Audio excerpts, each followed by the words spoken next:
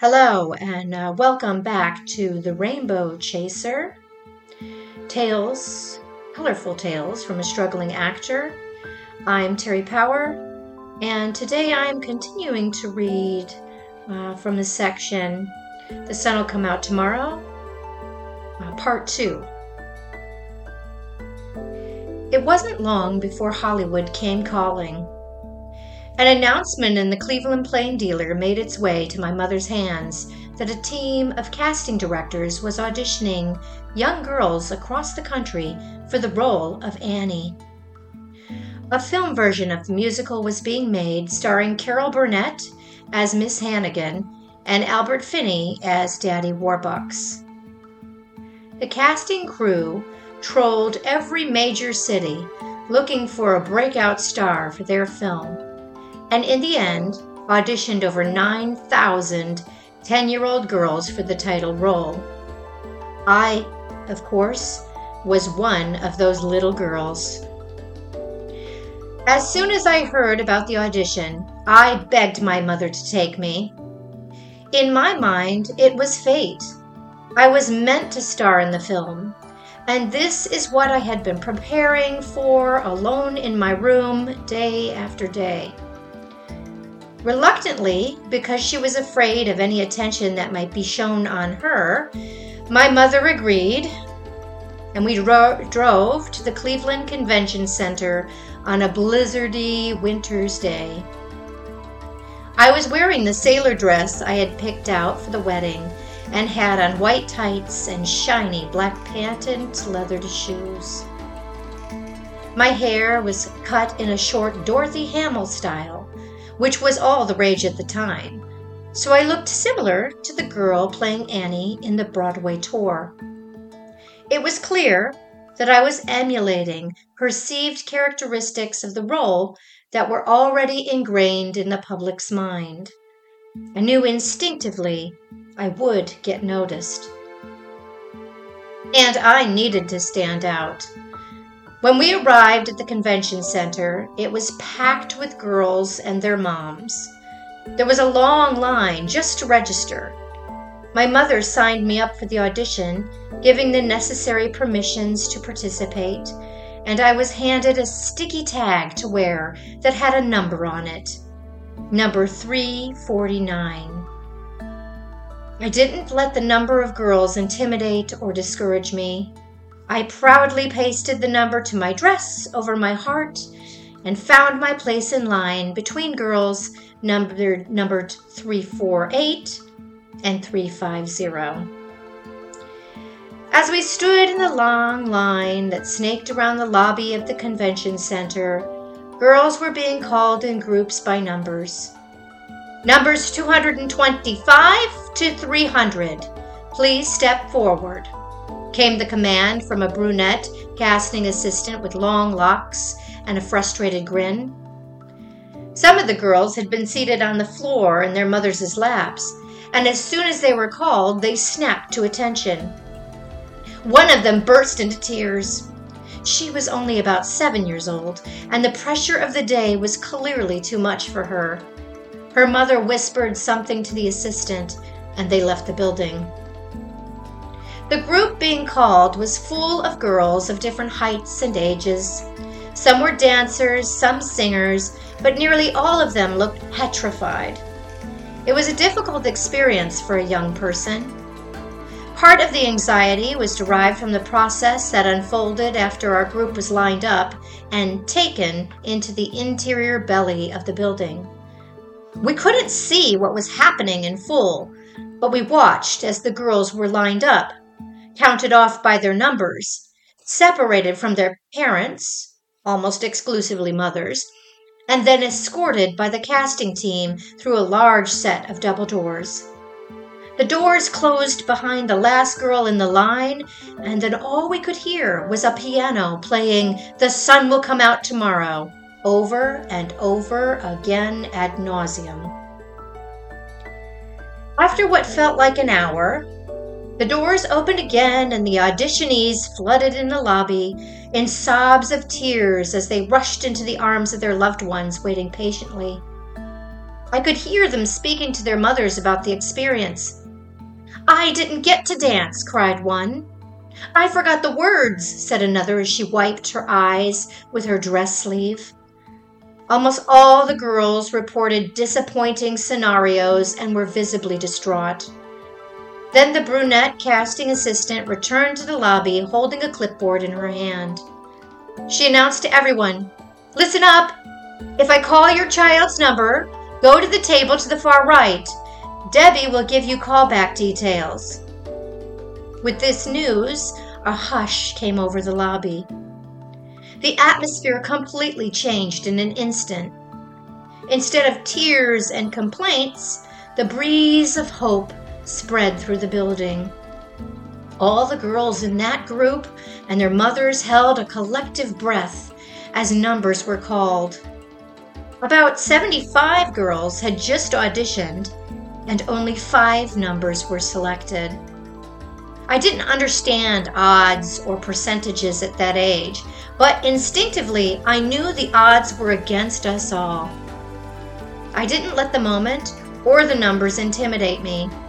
I just believed I would do well. After all, I was Annie. Once the lobby started to empty as the previous auditioners left the building, my group was called to line up. Standing in front of me was an older girl of about 14. She was wearing a leotard, tights, a skirt, and had ballet shoes on her feet. She was tall and lean, and she kept repeating to her mother that she didn't want to do the audition. Her mother suddenly yelled at her, "Just go in there, and when they ask you to sing, rip off the skirt and dance." I was shocked at how pushy this woman was to her daughter. I had never been around a stage mom before, and this woman was the epitome of a momager. She even added, "Don't come back out here until you've danced for them. I mean it." And I could feel the force of her threat, so much so that I can still recall it 40 years later.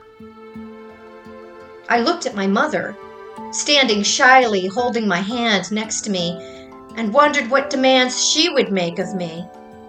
She spotted me staring at her with questioning eyes, leaned down and whispered, "No way could I do it. Good luck." The combination of the suspense and tension of that moment and her words made me laugh out loud. I corrected her. "You're supposed to say break a leg, not good luck." She smiled at me and then added, "Break both of them." My group was led through the double doors and into a large open space. It was an old ballroom and had a few chandeliers hanging from the ceiling. We all marched around the room and formed a giant circle along the outside walls. In the center was a stuffed dog made to look like Sandy, Annie's dog from the musical. In the far north corner of the space was a grand piano with an older woman seated on the bench with the sheet music of the musical in front of her. A sprightly, slightly balding man with a wide smile and dimples stood near the stuffed dog and spoke on a wireless microphone. I had never seen such a gadget before. Once the door closed and we settled after forming our circle, he introduced himself. His name was Howard and explained the audition process. "Catherine will play The Sun Will Come Up Tomorrow on the piano, and I will be walking around and handing you the microphone. When you get it, you will sing with the piano as best you can until I collect it back from you.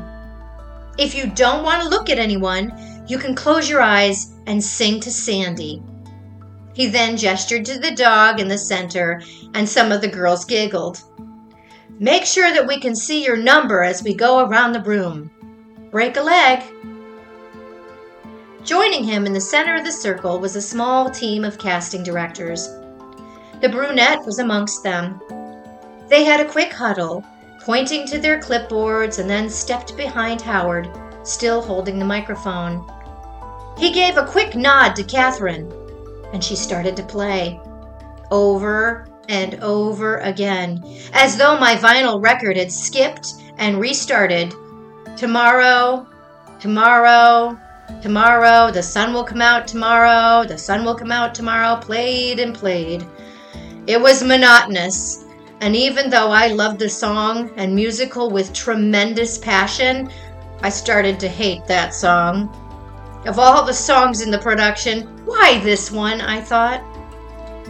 Of course, it made sense. Most of the girls at the audition only knew this key song, and if they didn't, they did by the end of the audition. Howard gave everyone a chance to sing it through together as a warm-up. And then he and his team walked around the circle, handing the microphone to any of the auditionees that would receive it. That was the biggest shocker to me.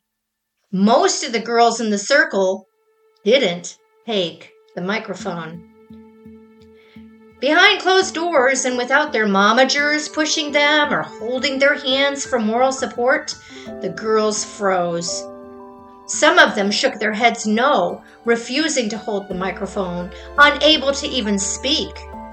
Others burst into tears and sat in small balls, holding their knees to their chests on the floor. Of the ones that did sing, they often could barely be heard, even with the added amplification.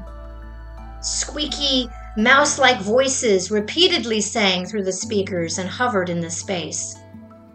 Every now and again, a trained young singer would boldly take the microphone, and before they even opened their mouth and took a breath to start, we knew they were going to have the chops.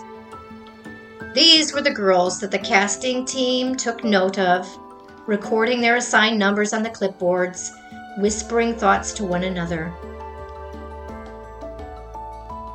By the time the team came around to me in the circle, I had a clear idea of what I needed to do.